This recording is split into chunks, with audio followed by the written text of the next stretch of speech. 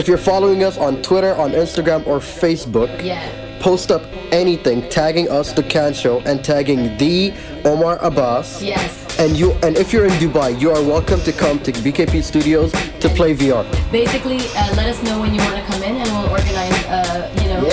We'll show you our VR world. Hi, I'm Omar Abbas. VR is my real love, and Reem is my side piece.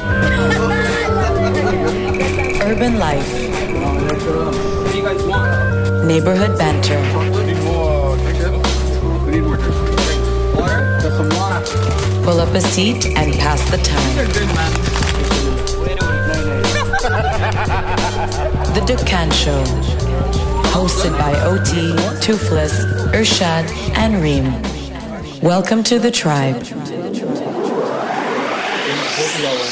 Yeah. No, see, Reem was in Canada at the time. Her family happened to go to Canada, and in after 1995 or something, after 1997, I was growing up in Montreal. She was in Toronto, and we were not in touch at all. And then I came to Dubai, and with the dawn of Facebook in 2007, all the people from your past started flooding back together, and so I reconnected with Reem because of that. And all of a sudden I was like, oh man, we started talking, and because of all the connections that we had, I respected the fact that she was very expressive. Like she wrote really well on Facebook. Shout out to Mark Zuckerberg though. Really? Really? Changing the world. He's playing, what is it called? He's playing matchmaker. Yeah, exactly. He's playing Cupid, you know? But no, in all honesty, that was one example of how technology changed the path of my life and many people's lives on a very real, emotional level. You know, it wasn't just something external. It was a way that brought us together. Yeah, I agree. And it changed the path of our lives. It did, yeah. And so because of all the history that we had, we were able to communicate and talk about all these things and share these experiences, and it brought us closer and closer together. And that was how it affected Reem and I, But how did it affect the millions and millions of other people as well? How many connections did it make between other people? It is no surprise that Mark Zuckerberg and Facebook bought Oculus Rift, which is I like how you transition. You like that transition? I like how you transition. Because it's true. Well done. What a storyteller. Yeah, there you go. So, my interest now, and the reason that I came on the show to begin with, is because I've fallen deeply in love. All right, you're the main one, but this is my side. I'm the side piece. Right, I'm the side piece. I think we've I've fallen really in love. I'm debating calling the episode the side piece. The side piece. Reem's the side piece. Just say the virtual side piece. No, but I get that because it's like the way he has fallen in love with virtual reality and like the world of of the world of 360 and virtual reality. I know as an artist, I have to take a back seat to it. That's part of being... What do you mean as an artist? He's an artist. He's the artist. He's the artist. Yeah. And I have to facilitate that. We actually make it a part of our business meetings. Yeah. Omar is like obsessed about this right now. So basically, I've fallen deeply, deeply kind of enamored with virtual reality and the technology that's coming out now, which is changing the world. Literally. I'm telling you. You've seen that. And we're talking about it right now. It's percolating. It's bubbling. It's starting to grow. The people who are aware of it are realizing its potential. But not everybody's aware of it. No, I mean, you walked out of a meeting. We're like, all right, let's set up to do this episode. He's like, can I do 20 minutes of VR? We're like, no. It's true. I was I just want to dive in just for a little bit. Yeah. Just a little taste, And I knew it wasn't going to be 20 minutes. No, that's the thing. It's never just 20 minutes. I find myself missing it. I find myself feeling like I just want to go back in, but not in a bad way. It sparks your imagination and it transports you somewhere else. So basically, you feel sucked into like a different universe. It takes your reality and expands it, so you can be in many different places. You're not just here now. The thing about virtual reality, and just to go back to the social aspect of it, is that it's going to connect people at a level that nothing else has been able to so far. Because using virtual reality and augmented reality and mixed reality, you'll be able to physically feel like other people are in the same space as you, in the same room as you. Not only that, but you will be able to share an experience somewhere else together, no matter where you are in the world. Yeah, but is that? I think this is kind of these are the questions we're now starting to really engage with VR and this reality. That's not. I know it's kind of far away from us, but it's not that far away from us. And but considering the speed technology takes, we're moving fast. I see it in the next year. Exactly. Well, no, it's even less maybe. So according to Mark Zuckerberg, it's a 10-year timeline until these devices are as spread out as the iPhone. Okay, so we're moving I believe towards that. complete but because the integration. iPhone took 10 years to do that. Yes. No, but he says he's happy with that. So yeah, that's what do you guys just to understand? I think maybe not everybody understands what virtual reality is. Okay. What augmented reality is. What mixed reality is. Okay. Walk me through. I'll walk you through exactly what I'm talking about. Okay. So, virtual reality is a type of technology where you will wear a headset. Usually, some kind of goggles and headphones that will isolate you from where you are in the moment, and then through video feeding right into your eyes, take you to a completely different place, like a virtual world. And very recently, the technology has improved dramatically to the point where the visuals are so stunning and so immersive that you feel like you're actually there. You're not looking through any keyhole. The field of view is really wide around your eyes, and you can look left and right and up and down and interact with the objects around you, that you really almost forget that you're in another room. You feel like you're actually on a spaceship or in a meadow or underwater or wherever you are. That's virtual reality. Yo, speaking of, coming up to this episode, we got to drop the videos from the New Year's party. What New Year's party? When we were playing VR. Oh my god! It was all too real for Seb. That's a good idea. Oh my god, yeah. That's so funny because like he's so.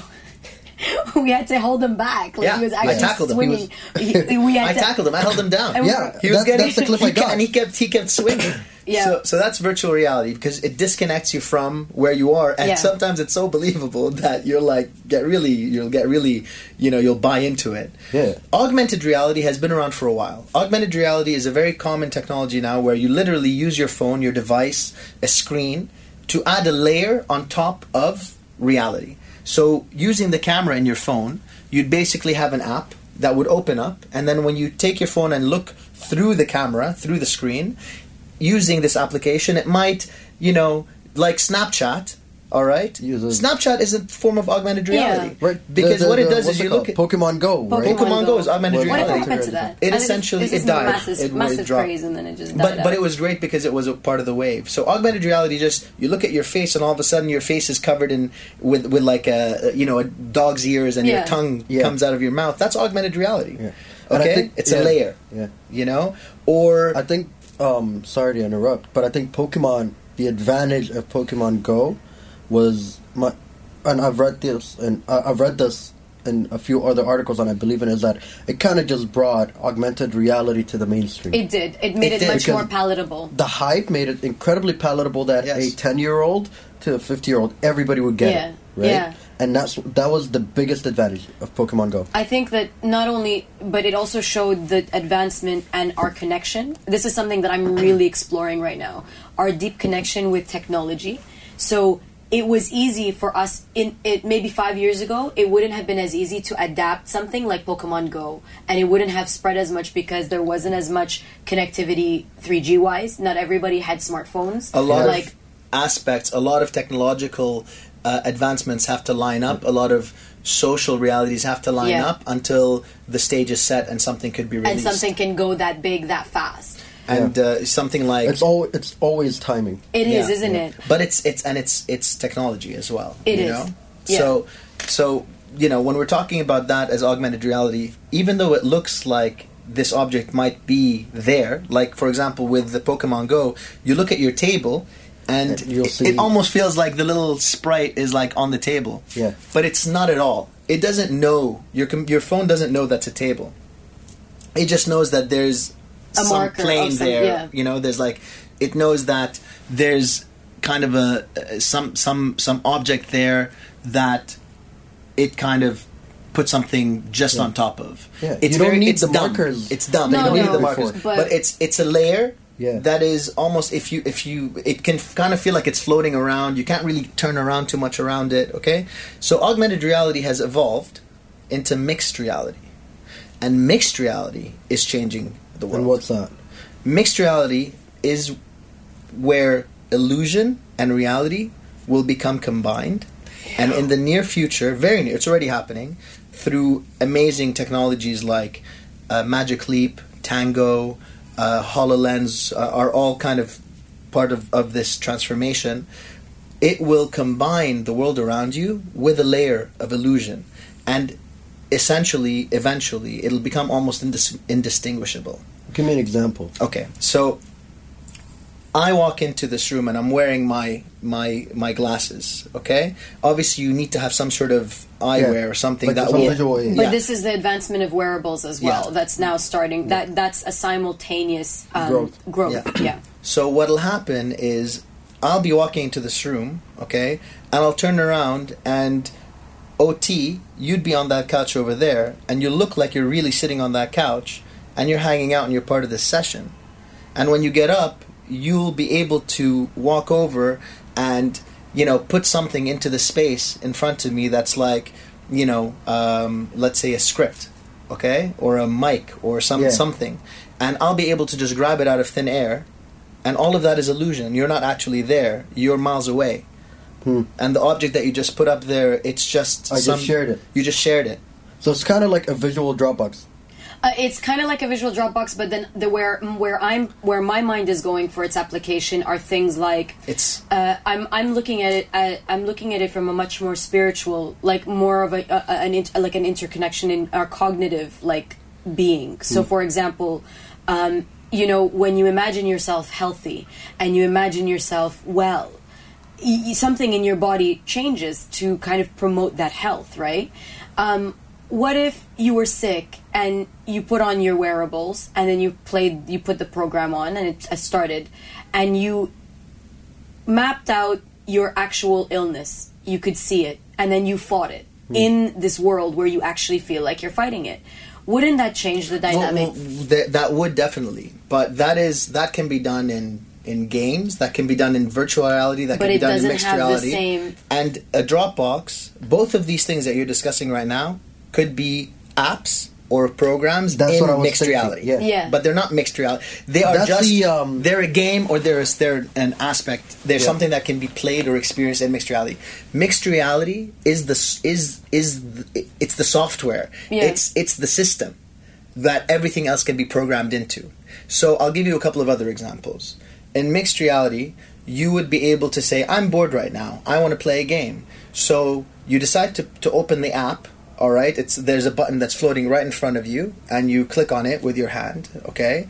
Or you look at it for long enough and blink, or whatever. They're still developing the way that you interact with these things. But let's say that you click on it with your hand and it's floating in front of you, and you start a game called Alien Wars. And all of a sudden, because in mixed reality, the software knows that this is a room, and a table's in front of you, and a door's in the corner. It understands that there's a geometry in the space that it can use.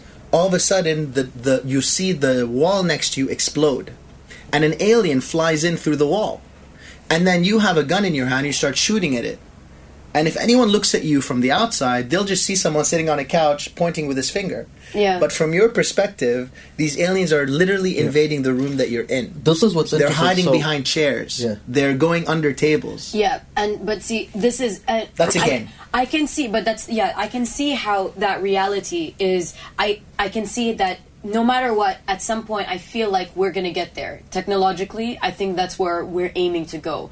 But we're already there. We're already there. That's that game that I just told you about already exists. But I'm saying it's not in every home like the way a computer is. No, because it's still incredibly expensive. Yet. So for 10 years, it's not expensive, but yeah, it's still quite expensive. It still hasn't been this level of mixed reality as opposed to virtual reality has yet to be released to that level in public. But HoloLens, for example, you can get it, but it doesn't look perfect. And the field but like the one the VR that you guys got, you pay for every game you buy, right? Yes. So that's what I'm saying. Because the device that's was a high barrier to entry. That's a high barrier to play. But it's. But here's the thing. So this is what I find interesting, right? You guys remember the film Minority Report? Yeah. 2002. The screen that when he wears gloves and controls Tom Cruise controls the gestures. Yeah. That was actually built. Yeah. It's not cinematic tricks, right? The guy that built it, John Underkoffler. I actually had to pull up his name because I forget his last name. Right. I met this guy in 2012. And he's the guy that developed those gesture based. Yeah. When he created that for the film in 2002, he's like, the future is going to be gestures. Yes. Yeah, and I agree with that. And back then, we still had featured phones.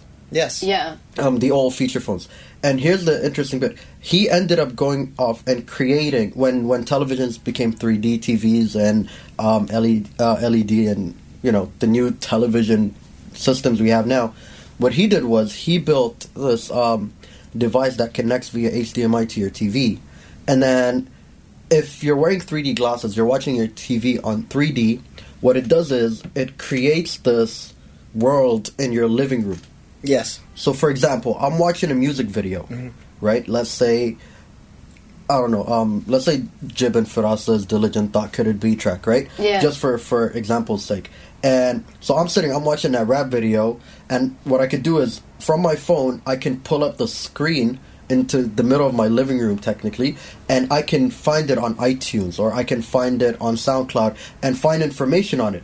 I can go further and find who these guys are. So it'll give me a Wikipedia page. I can pull up their social media feed. For example, I'm watching a soccer game, or I'm watching, let's say, the Formula One race. It'll show me a 3D track in midair.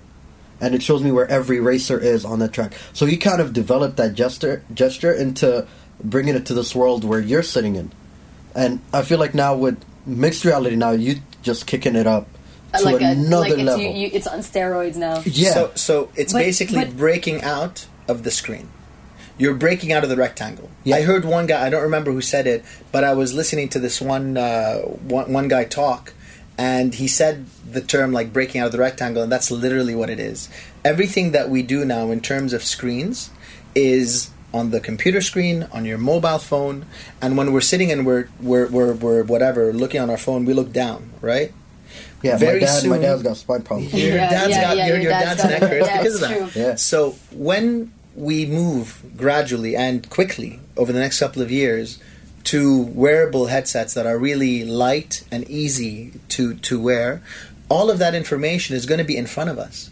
So what's happening with places like I think I heard the guy talking at Magic Leap who was saying it, or HoloLens, but I think it was actually Magic Leap. I believe so. He said people around the office don't want to take the device off anymore because they makes them feel smarter. They always have access to information that is interacting with the world around them. When they remove the glasses, they feel less intelligent. Do you think is that why Google Glass failed? Google Glass failed because it was not just before its time. It was crucial because it opened a huge barrier. Google Glass was necessary. What was the barrier? The barrier was putting something on your head and wearing glasses and walking around. With information on the glasses. So it's very hard for people to adopt that. And it taught people, yes, this is the way. But it was also a form of augmented reality, not mixed reality. Yeah, exactly. So it was just putting a layer on top. It was kind of clunky. So you would just see kind of a flat screen in front of you. Mixed reality, which is already available when you look at a device like the phone, like the Lenovo Fab Pro 2, okay, Fab 2 Pro or Fab Pro 2, it comes already with something called Tango. All right? I think I've heard about that. So Google now has Tango, okay? And Google Tango is a type of hardware and software in the phone that is mixed reality. And I want to get it because the phone's like $500 and it's worth it, okay? It's already out. And what you do is when you look through the phone, it maps out the space around you, and it knows that there's depth. It knows that this is a table. It knows that that's a door, okay? And you can play with this space around it's you. Intelligent now. It's not as stupid as just... There's an aspect of machine learning and artificial intelligence that plays heavily into these technologies. It's a convergence. The dude at YouTube post was talking about. It's exactly. Yeah. That's the guy. That's where I've seen it. That's him. So that guy who we saw talk at YouTube Pulse comes from a company called The Zoo. And they work with Google, basically. And what he was talking about was this stuff, you know? And they're developing artificial intelligence, machine learning, mixed reality technology, display technology. All of that is converging all together with the internet speeds, you know? I find to this create all too this whole technical, world. though. Like, I have to admit, I'm going to be really honest. honest. You zoned out a little bit. I just find it all way too technical. I think I just geeked out with Omar there. No, and I totally get it, because I see it. Maybe it's because I hear it every day too. Yeah. But for me, nobody's talking about the deeper impact. What does it mean when you can actually sit on your couch and shoot something, an alien? And then eventually, what does it mean? How easy is that to militarize someone? Because when we're in that 360 space, our minds are completely focused. We're completely receptive to information. Subconsciously, we open up, and I can tell you, people feel that way. That's part of the addiction that he has. No, but that you're looking at the potential dangers, just like you would with any technology. Does that open doors now to like ethics and of course I think it does. It opens huge doors, and I think that we're not even having the discussions on ethics are not even there yet. Like, we're just starting. Legally, it's like when the internet first started, and there was like 150 people on it. Ethics and everything like that was not even really being discussed, because everyone was really caught up in the momentum of being able to send an email. Because for me, when I look at it, I'm watching the games that develop, and it's very hard. If your 10-year-old brother is playing this game, which he will have access to, because eventually this headset will be in every household, because I want it to be in every household. But there is a part of me that is a bit hesitant, because for a young mind, you're a 35-year-old man. You're come on, even as a young man, I was playing Mortal Kombat. You're a grown-ass man. I was playing Mortal Kombat when I was 12 years old, and I was ripping people's skulls off. Here's the point. Am I a violent person? No, this is where the difference is. Here's the point of contention. It's not mixed reality. They weren't sitting in your house, hiding around your corners. Do you get what I mean? This reminds me, like, when I was playing Mortal Kombat on Sega back in the day, it got to a point where my mom stopped me from playing. For a few years, I used to hide those kind of games from my mom. No, because you know what? Because I get so aggressive and so intense with the game. And keep it in mind, this is a joystick to a very old fat TV. Right? And I get so aggressive and so angry. My mom made it a rule: I am not allowed to play fighting games anymore. We're talking about fighting games. I just read. Fighting games are the lowest hanging fruit. We're talking about fighting games. But now I'm thinking about like VR. But for me, it's another thing. Okay, it's guys, like this. It's gonna help. You know. It's obvious. There's no question. It's gonna make a huge impact. There's no that is question. A positive impact. Dramatically more positive by far. We're talking about people. You can go into a group of surgeons, who want to save someone's life. They will scan the person's body using an MRI.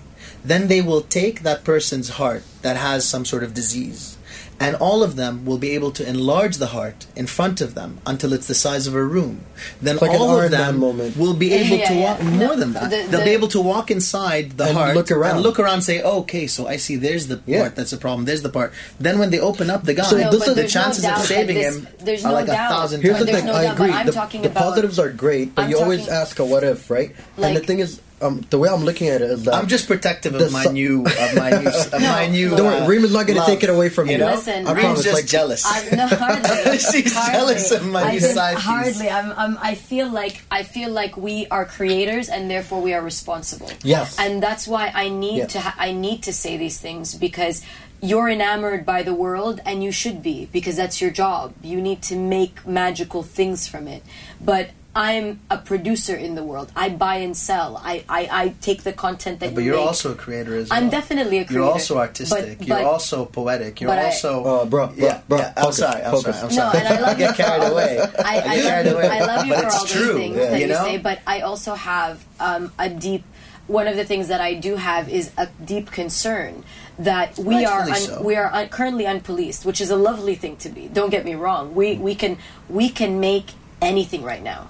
But maybe because I've seen so much, I feel like we always should have the conversation just like they did, to make almost a set of rules amongst ourselves, because we are the current content creators in the region. Nobody else is making this content but us. You're absolutely right. Like, and you know what's funny? I feel like every tech movie that talks about every sci-fi movie that has tech to it, something developing and it's going somewhere, it always has this argument somehow. Yes. It goes wrong. Something goes wrong. The robots take over. So now, you know? I feel like automatically you're like, okay, what's the worst case scenario? Where which are we going? Which is fine, good. But at the same time, it's like what you were saying. These doctors can literally enlarge the heart, stand in the middle of it, look around, and figure out how can they fix it. Students can actually take a molecule yeah. and build it in front of them. Yeah. They can take, different particles, different elements, different protons, neutrons. They can build,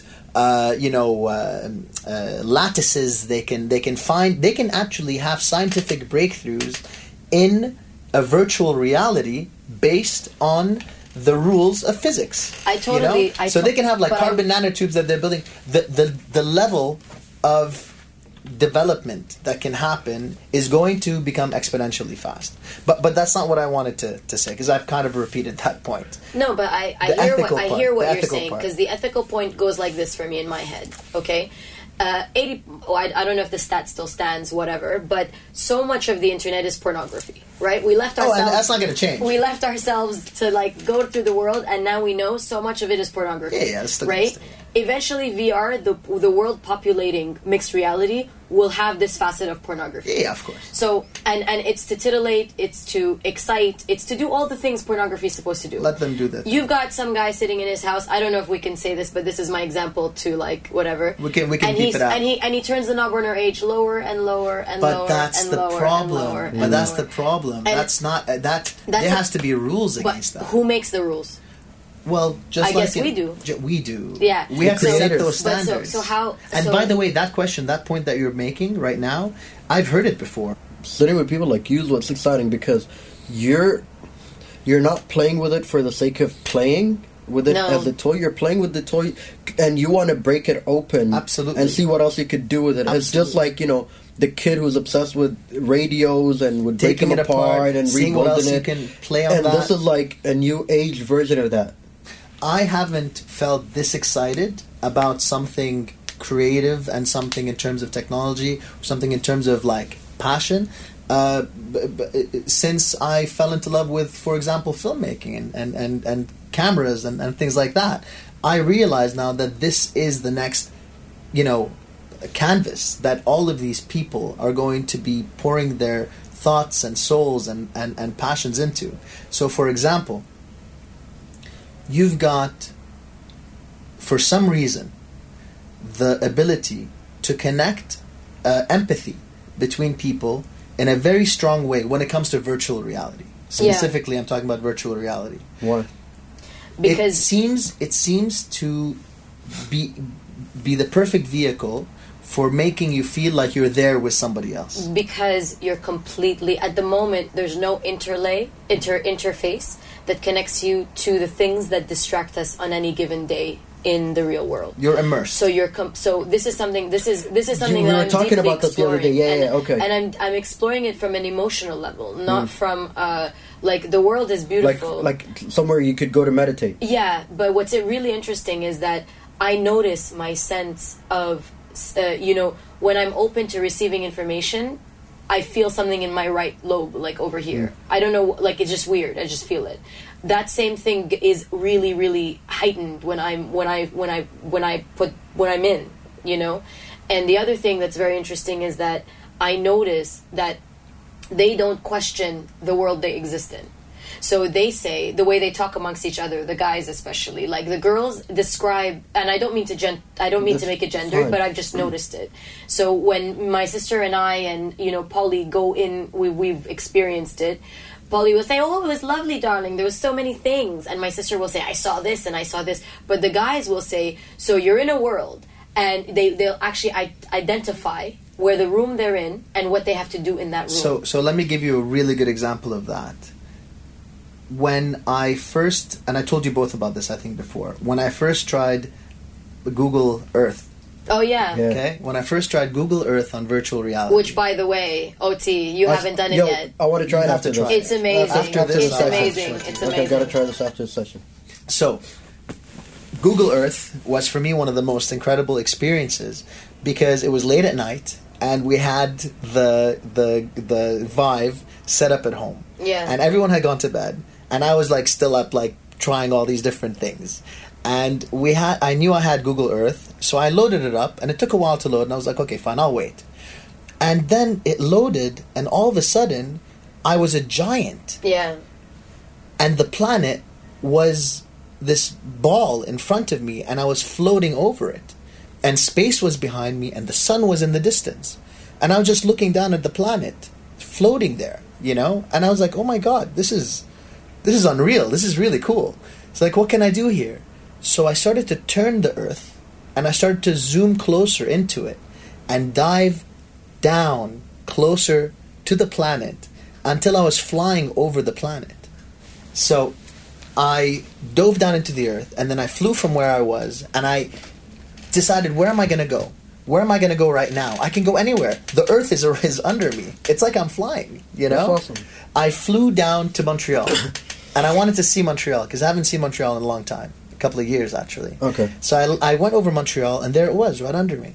I was like, oh my God, I wonder where I can go. So I found my old house and I landed on the street outside my old building, and I walked down the street and I looked down at the bottom of my building and I saw the old shop that I used to go to, and I saw the place where I lost my dog once. And then I flew up into the sky and I landed on the building across the street from my old university.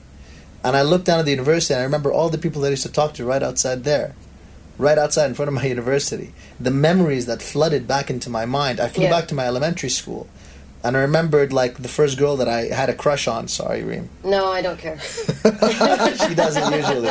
It was amazing. It was so emotional. I was like, but I see that, like, because when he woke up the next morning, he was like, it was a revelation. Still jarred by it. It was like a complete revelation. That's the difference from playing around with Google Earth on a, as you said, that rectangular screen to actually being in it. Sing it, OT, because that's the difference. That's the difference between you playing a video game, Mortal Kombat or whatever, when you're 10, versus you playing Mortal Kombat and you're standing in front of somebody right now and you're about to battle. And I feel like we have a responsibility to really think about how that interlaces with our current real world. Fair enough. You know, it's really important to have those conversations. It is. You know? It is. Like, you know, back in the day, they used to tell you, oh, you shouldn't play PlayStation or Nintendo, say, or whatever, for more like than a couple of hours, right? Now, it would be interesting to see if such rules would be built around. Well, the thing is, what I'm noticing is, like, all of our friends who have kids, they're equally gamers as their kids are. Like, that tradition of gaming. Yeah, exactly. That tradition of gaming is now something you pass down to your kids. And when we go to, like, games like 16, 17, whatever, there are dads and there are kids, and there are moms and there are kids, and they're all. Would it gamers. be like cell phones? No, because that's because like I heard this debate on radio the other day, and it was actually pretty interesting because you want to, once your kids reach a certain age where, you know, they can go down to the mall with their friends and you're okay, you might want to let them have a cell phone, like a feature phone. But when do you allow a kid to have a smartphone? Here's the thing: I don't think it's like a smartphone. I think it's like a computer. Okay. And you know, when computers first came out, your parent, you weren't allowed to play for a long time, but eventually it just became how you interacted with the world. And you got better than them. And you got better than them, and there was that whole thing. But with Adam, who's like the generation after us, my brother did not live in a world where we didn't have a computer. There was always a computer. He doesn't know the analog age. Aboudi, same thing. Yeah, just like Aboudi, yeah. There is not a world where there's a laptop, there's a computer, every place he enters will have a computer. Yeah. So I think it's a very different platform. For me, when I look at it, I think that if eventually we will interact with the world and each other through this interface, but it's not there yet. It's so rudimentary right now. It's like the first I think what will be awkward when it gets there You can't have Skype calls where you just put a shirt on and you're in your boxers. No more like Skype calls with your boxers and just a shirt on. Like people are going to be in the room with you, like, so you got to be ready. It's too real. It's too real. It's too real. You got to be By the way, actually, when Mark Zuckerberg showed off, you know, what he's planning on doing, or something. Yeah, he showed off what he was planning on doing. What they did was create avatars. Yeah, and those avatars were the ones interacting. Okay, which so is you cool. could be butt naked and you could send your avatar out into the world. It's like a dirty, it's like a dirty chat room. It's like a dirty no, but what was it called? That TED Talk. When I don't remember the guy that was giving the talk, but he had his friend in the room who was 3,000 miles away, and he was at two places at once. Mars. He was in Mars. That was the HoloLens guy. That was the HoloLens guy, right? Because he was basically on Mars, but also Mars was on the TED Talk stage with him. But this guy was actually in California or something. No, they weren't far. They were in all interacting in three places. Yeah. The HoloLens guy who was giving the talk was on stage. On the TED Talk stage. Mars was there on the stage with Mars him. Was the you could see the landscape built on the stage. The platform built on the stage. It looked really cool. And then his friend, the hologram of his friend that looked real, was on the stage on Mars. Yeah. And they were having an interaction as if they were right next to each other. Yeah. They were just really right next to each other. This is as revolutionary as the phone. Yeah. This is as revolutionary as... This takes the Tupac HoloLens to another level. To some next level situation. Yeah. The cool thing about this is that all of this was predicted. Every single bit. You go back 30, 40, 50 years... writers that predicted the future, that wrote about discoveries and scientific discoveries. William Gibson is a great example in his series the Neuromancer series. He wrote about this specific experience. He wrote about how people are going to be walking around with lenses in their eyes, and those lenses will be allowing them to record the things that they see around them, and then they will jack into the internet, which they will see as some sort of physical place, and then fly around it and go to different areas, and that's what's happening. He spoke about this when I was like, like the Dave Chappelle. If the internet was a real place, if the internet was exactly. like it'll be annoying because I was saying like the one thing, and this is coming from somebody in the ad industry. Advertising is the one thing that's going to ruin all that.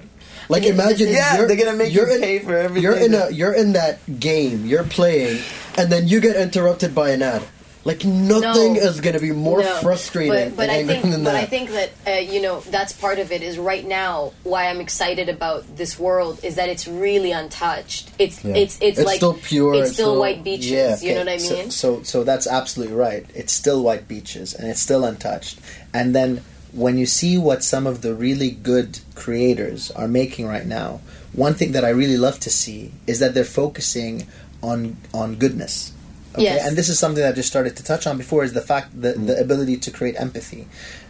There's a couple of really amazing experiences, that have been created for virtual reality that have focused on the ability to give people a sense of empathy. Okay, so taking people to, for example, if it's a film, taking them to a refugee camp in Jordan for Syrians, and allowing somebody to feel like they're actually there, and creating this sense of empathy, sense of really being there with that other person, breaking down the wall, because there are no walls in virtual reality. You're there, you know? It's like that Hyundai thing I was saying today. Yeah, definitely. So the Hyundai USA, part of their Super Bowl ad, what they did was, for the soldiers who were deployed, they put them in this room where they're just sitting on a stool, and it's just screens, like it's like a 360 screen around them.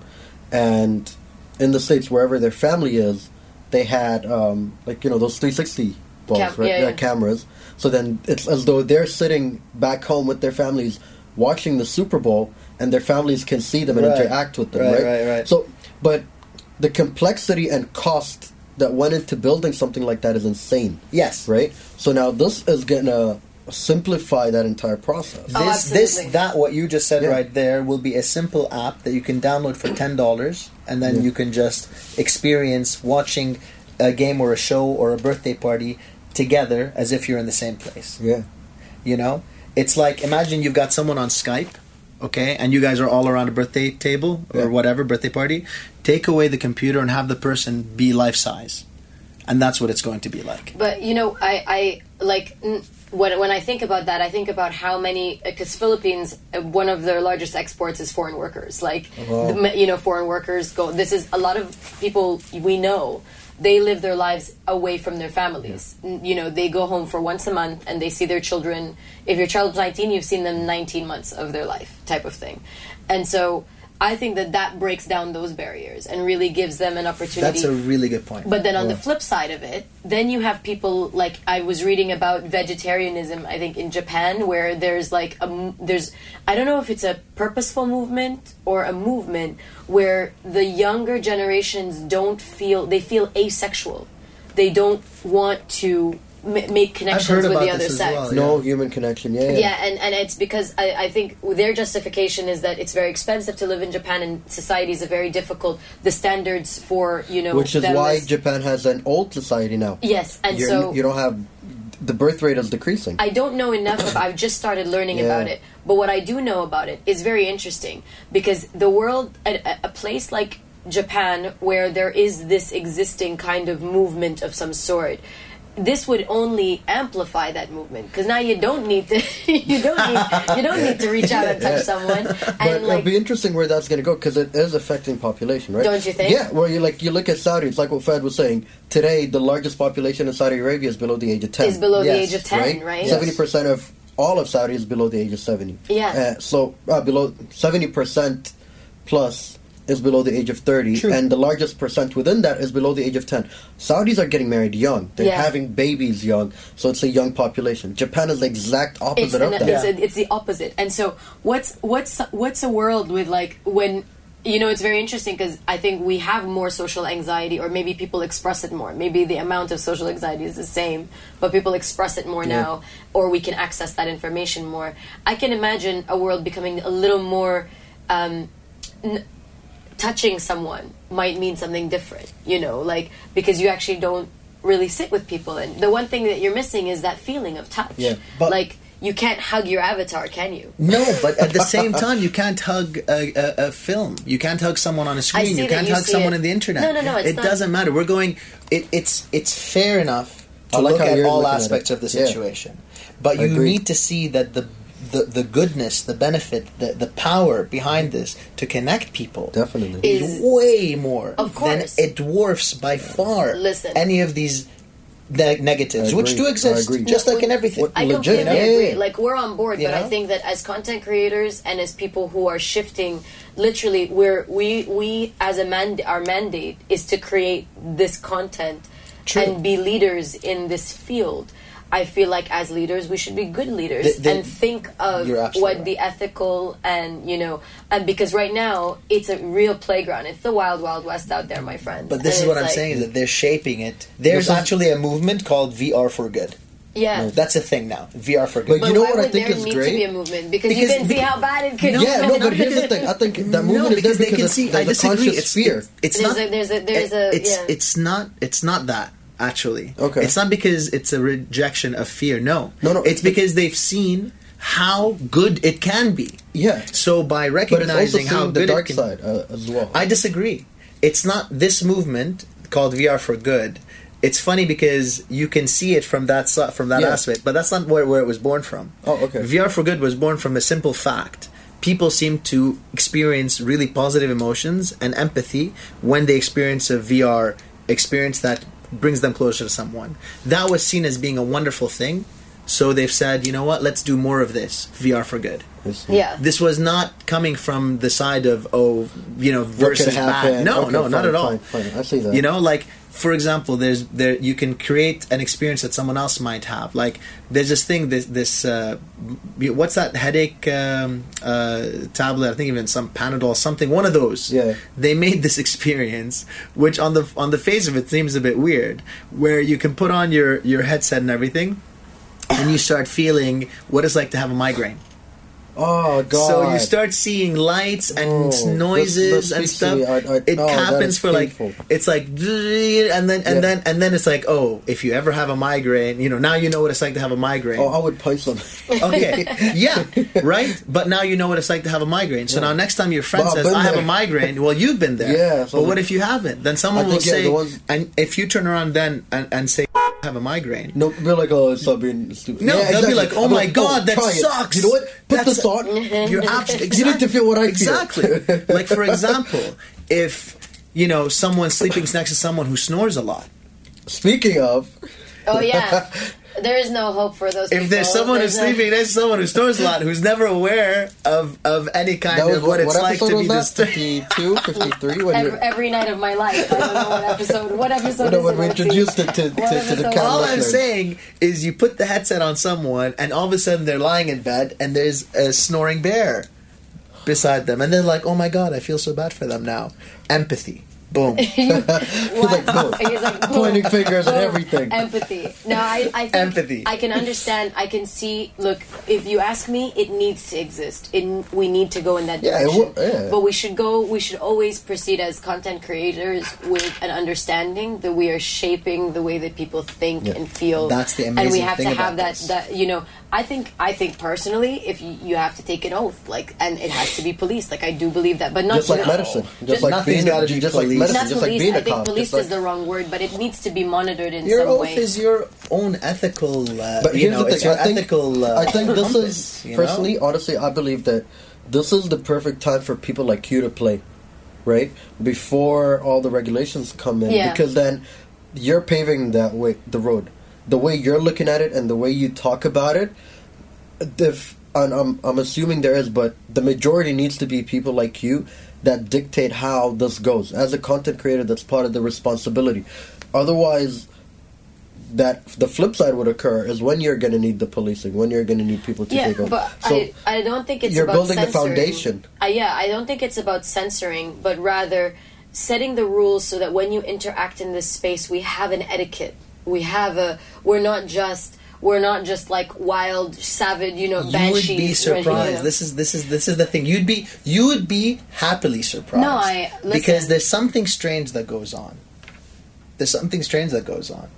When you're playing a video game against a bunch of people and you're shooting them, okay?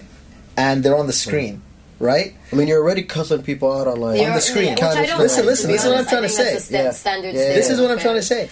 When you're playing a video game on screen and there's that separation, it's like when you're in a car and you're driving and someone cuts you off.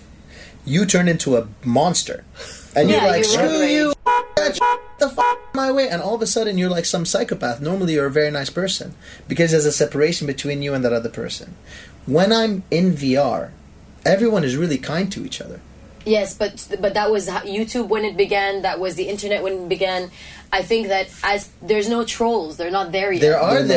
They are there, but there's a difference. Is that when you see someone in front of you, it's a different. It clicks a different part of your mind than when they're separated by a screen. But I also think that inherently we're good. I don't know how to say this without sounding terrible, but inherently I believe we surround ourselves with good people, and that kind of permeates in our group of friends and in the world that we live in. We live a very we pick the people that we surround ourselves with, and by virtue of that, we also pick who we choose to hang out with online and who we don't.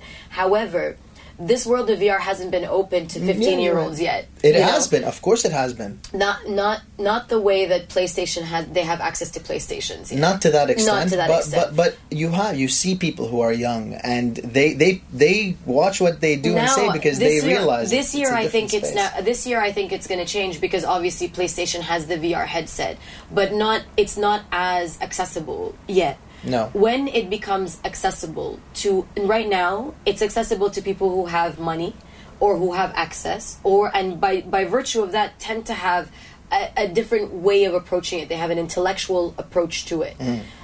When the floodgates open and this damn thing is in every single person's hand, we're now looking at a world that's a very different place. A world with bullying. Like we look at cyberbullying and the things those issues that arise. In mixed reality, that's a whole different game.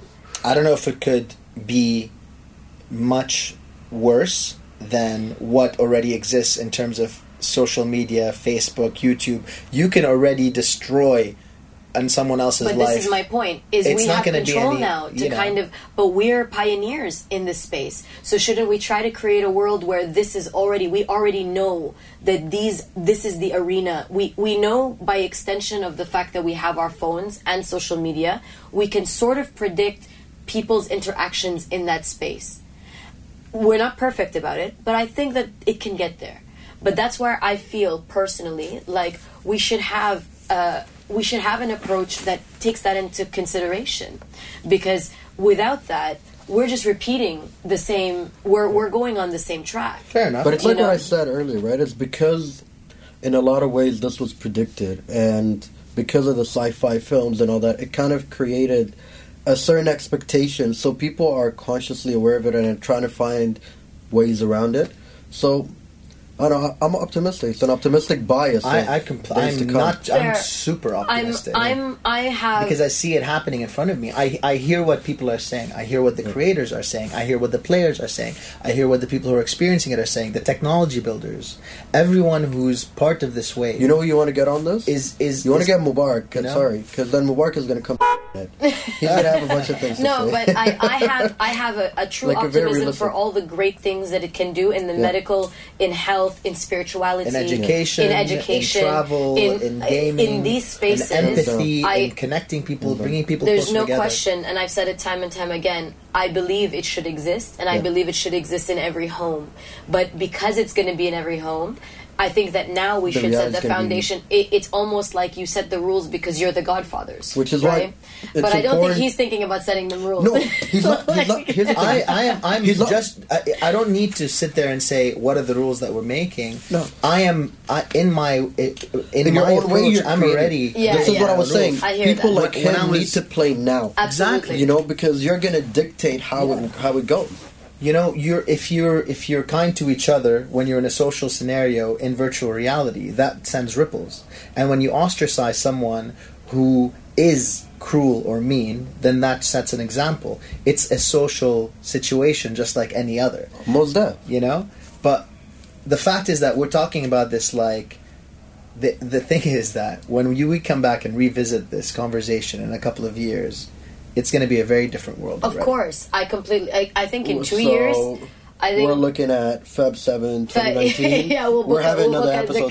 Remind me. But I think what's very interesting about the whole thing is that my hesitation and my reservation comes because I see how far it can go. Yeah. And I see how big it can get. And that macro perspective that I have in my head tells me we need to set the rules.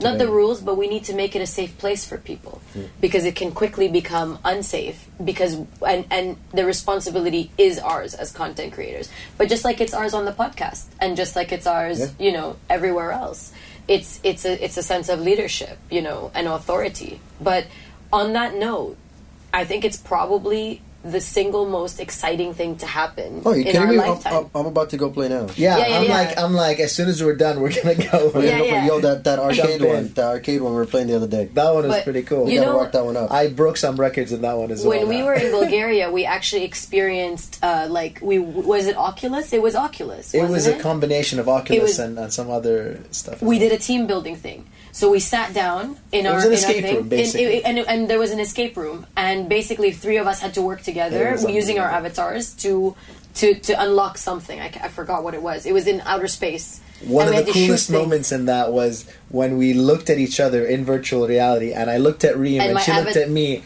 and she waved at me. I was like, "Oh my god!" Yeah, it was unreal. To your avatar. Did you have the same joysticks that we're playing with? You didn't need a joysticks. It was hands-free because it had a sensor. Nice. It had sensors. So you were seated in this one, so you could float around, and you were seated, but you could float around. So you didn't need to walk. You didn't need to walk. You felt like you were floating. But what was amazing about it was that it was the first time I sat down and I looked at my hands. And my hands were a machine, like we were machines. And I remember we weren't machines. We were like these really ripped space astronauts. We were almost like I was jacked. We were almost like a jacked. We looked exactly the same. We were jacked astronauts according to him. But no, we had wires and stuff. But I remember what I loved about it was that I felt like it was an extension of me, and when I took off, when I got out of the world, it took me a while to readjust to being in Bulgaria. Yeah. Wandering the streets of Bulgaria, my feet touching the ground, and me not being in outer space. Yeah. I literally believed for that time that I was in outer space, and I think that is such a powerful thing to do, to be able to give people, people who can't walk. Exactly. Paraplegics, quadriplegics. Yeah. I can see everything that it's supposed to be, and the world is phenomenal. I think what we should offer, in a lot of ways, this is going to be amazing. Artists, don't forget about artists. Oh, and Google Tilt Brush. Tilt Brush. People alone. are creating works of art that are unbelievable. Yeah. People are creating works of art. He built a club, like a 3D club. Adam and Omar built a club called Lit, and it's on fire. Club Lit. We had a bouncer outside, and there was a bouncer Jamal outside, and OT had to like pay the bouncer. He had to check. But the guys who I visited in Hungary, I put on the first time I experienced Tilt Brush. I put on the headset, and I looked around, and it was all cloudy. It was like cloud and mist and everything. And he's like, I drew that, and I was like, okay, cool. And then he said, look up, and I looked up, and there was a massive spaceship. It was like this massive, like alien spaceship, and he's like, I dreamt this. And I was like, that's amazing! He drew his dream. The artistry that will come out of this, and this is nuts. This is why I kind of said, like, you know what? I can't fault. This is why I say when Omar puts 40 hours. No, he hasn't put 40 hours yet. You clock about more than 40 hours. No. I mean, you clock about 10 hours a week. I think that's about the time that you clock in, which is conservatively, and I see that as part of him learning how to express this space to people who haven't been in it. Is that during the 9 to 6 hours, or is that after? No, it's always after, because we're so busy doing everything that we need to do. But eventually it will be. But eventually, You know? but there's some dumb games like that. Remember that game where you were making burgers? Oh, the burger joint. Yeah, that was fun though, because that was a. I told everybody in the office, if you go and play that office game where you're stapling, all you do is sit at a desk and you staple. You're playing. If you're at the office and you go to play a virtual reality game where you're at the office, that's some crazy. Everybody, I do not tolerate that. Yeah, sit at your desk and do something. Fire them. Yeah. No, but it was really funny because I was sitting down and I realized, what if we allowed everybody to meditate for 20 minutes? Yeah. In everybody had 20 minutes of meditation. Or, for example, if something really horrible happened to you and we could recreate that and it turned out okay. Do you get what I mean? Yeah. So what if you could undo these like psychological traumas? Yeah. Listen, all I'm saying is that, I would like to change the decor of the office and paint rainbows and clouds everywhere, and then give everyone space guns. That's it. That's all I'm saying. But I think but actually, you know what? Let's do this. I want to we have what do we have here? We've got a few setups. You got a few VR games. We've got a few VR games. We got a ton of experience. We've invested a lot into that in terms of getting that content. We got the HTC Vive that works with the Reem track. That's really important to know. What up, nation? Welcome to your tribe. We hope you enjoyed this week's episode. Please rate and review the show via your iTunes app, SoundCloud, Stitcher, or your preferred podcatcher. Hit us with those 5 stars and your comments and let us know how you feel. And if you really enjoyed the show that much, please share it with your friends. Let's keep the word going. You can always catch us on Instagram, Twitter, Facebook, and SoundCloud. We're at The Can Show, and we love talking to you. And if you'd like to hit me up personally on Instagram, Twitter, and SoundCloud, I'm at Reem Hamid. For more information and access to our exclusive content, visit www.decanshow.com and subscribe to our newsletter. See you all next week. Much love.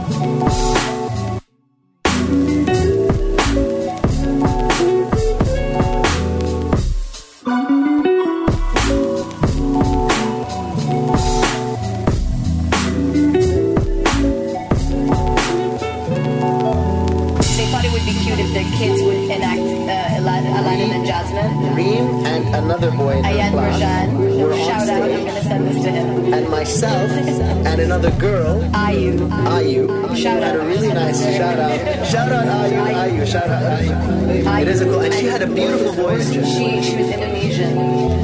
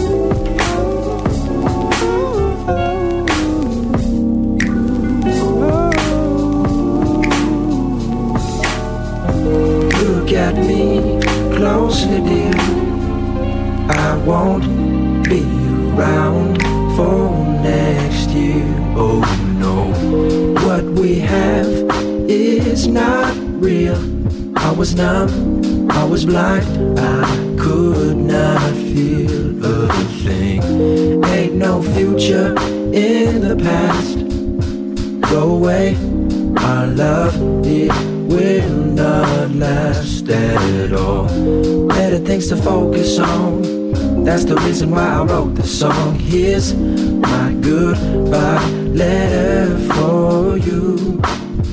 Don't you open it till I'm gone. Don't wanna see you cry once more. Here's my goodbye letter for you. One philosopher asserted that he knew the whole secret. He surveyed the two celestial strangers from top to toe and maintained to their faces that their persons, their worlds, their suns and their stars were created solely for the use of man.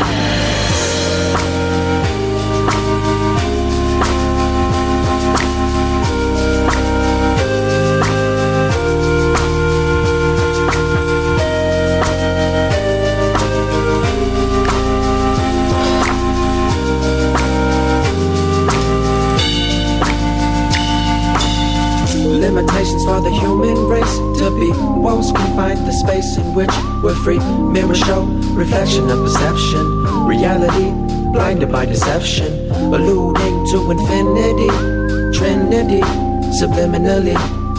Light splits into many shades, escaping from the prismic blades. Magenta, dementia, yellow, hello, cyan, Mayan.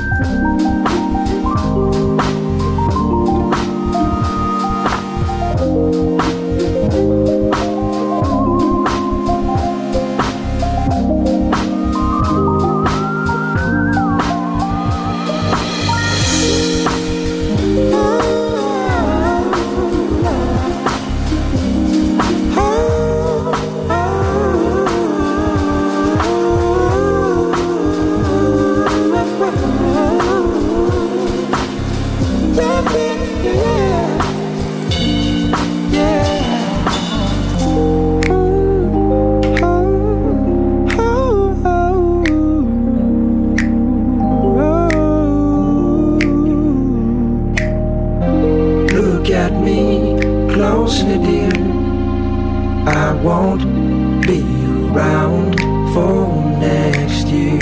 Oh no, what we have is not real. I was numb, I was blind, I could not feel a thing. Ain't no future in the past. Go away, our love, it will not last at all. Better things to focus on, that's the reason why I wrote the song. Here's my goodbye letter for you. Better things to focus on, that's the reason why I wrote the song. Here's my goodbye letter for you. Better things to focus on, that's the reason why I wrote the song. Here's my goodbye letter for you. Better things to focus on, that's the reason why I wrote the song. Here's my goodbye letter for you. Better things to focus on, that's the reason why I wrote the song. Here's my goodbye letter for you. Don't you open it till I'm gone. Don't wanna see you cry once more. Here's my goodbye letter for you.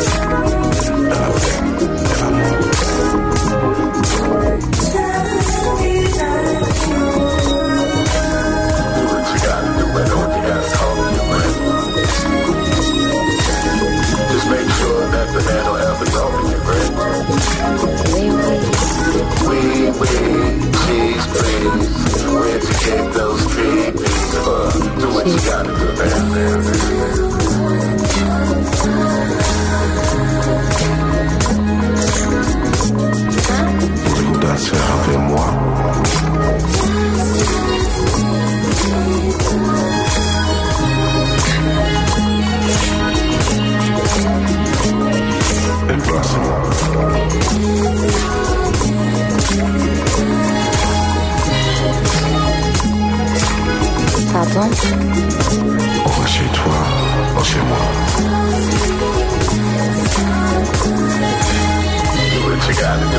you gotta call me your friend. Some water. Just make sure that the man don't ever talk to your friend. Cheese, please. Where'd you get those feet? Do what you gotta do, man. Say hello. Shafik.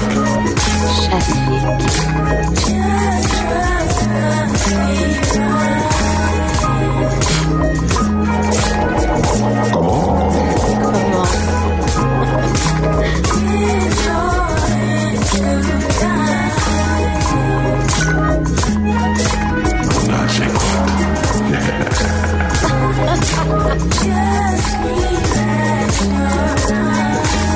Do what you gotta do, whatever you gotta call me your friend. Just make sure that the man don't ever talk to your friend. Cheese, please. Where'd you get those feet? Do what you gotta do, man. Do what you gotta do, man. Here we go. Merci de me chercher. On se voit tout à l'heure. Je te fais gros bisous, je t'embrasse. Et merci. Merci pour tout. À bientôt. Oui. À bientôt.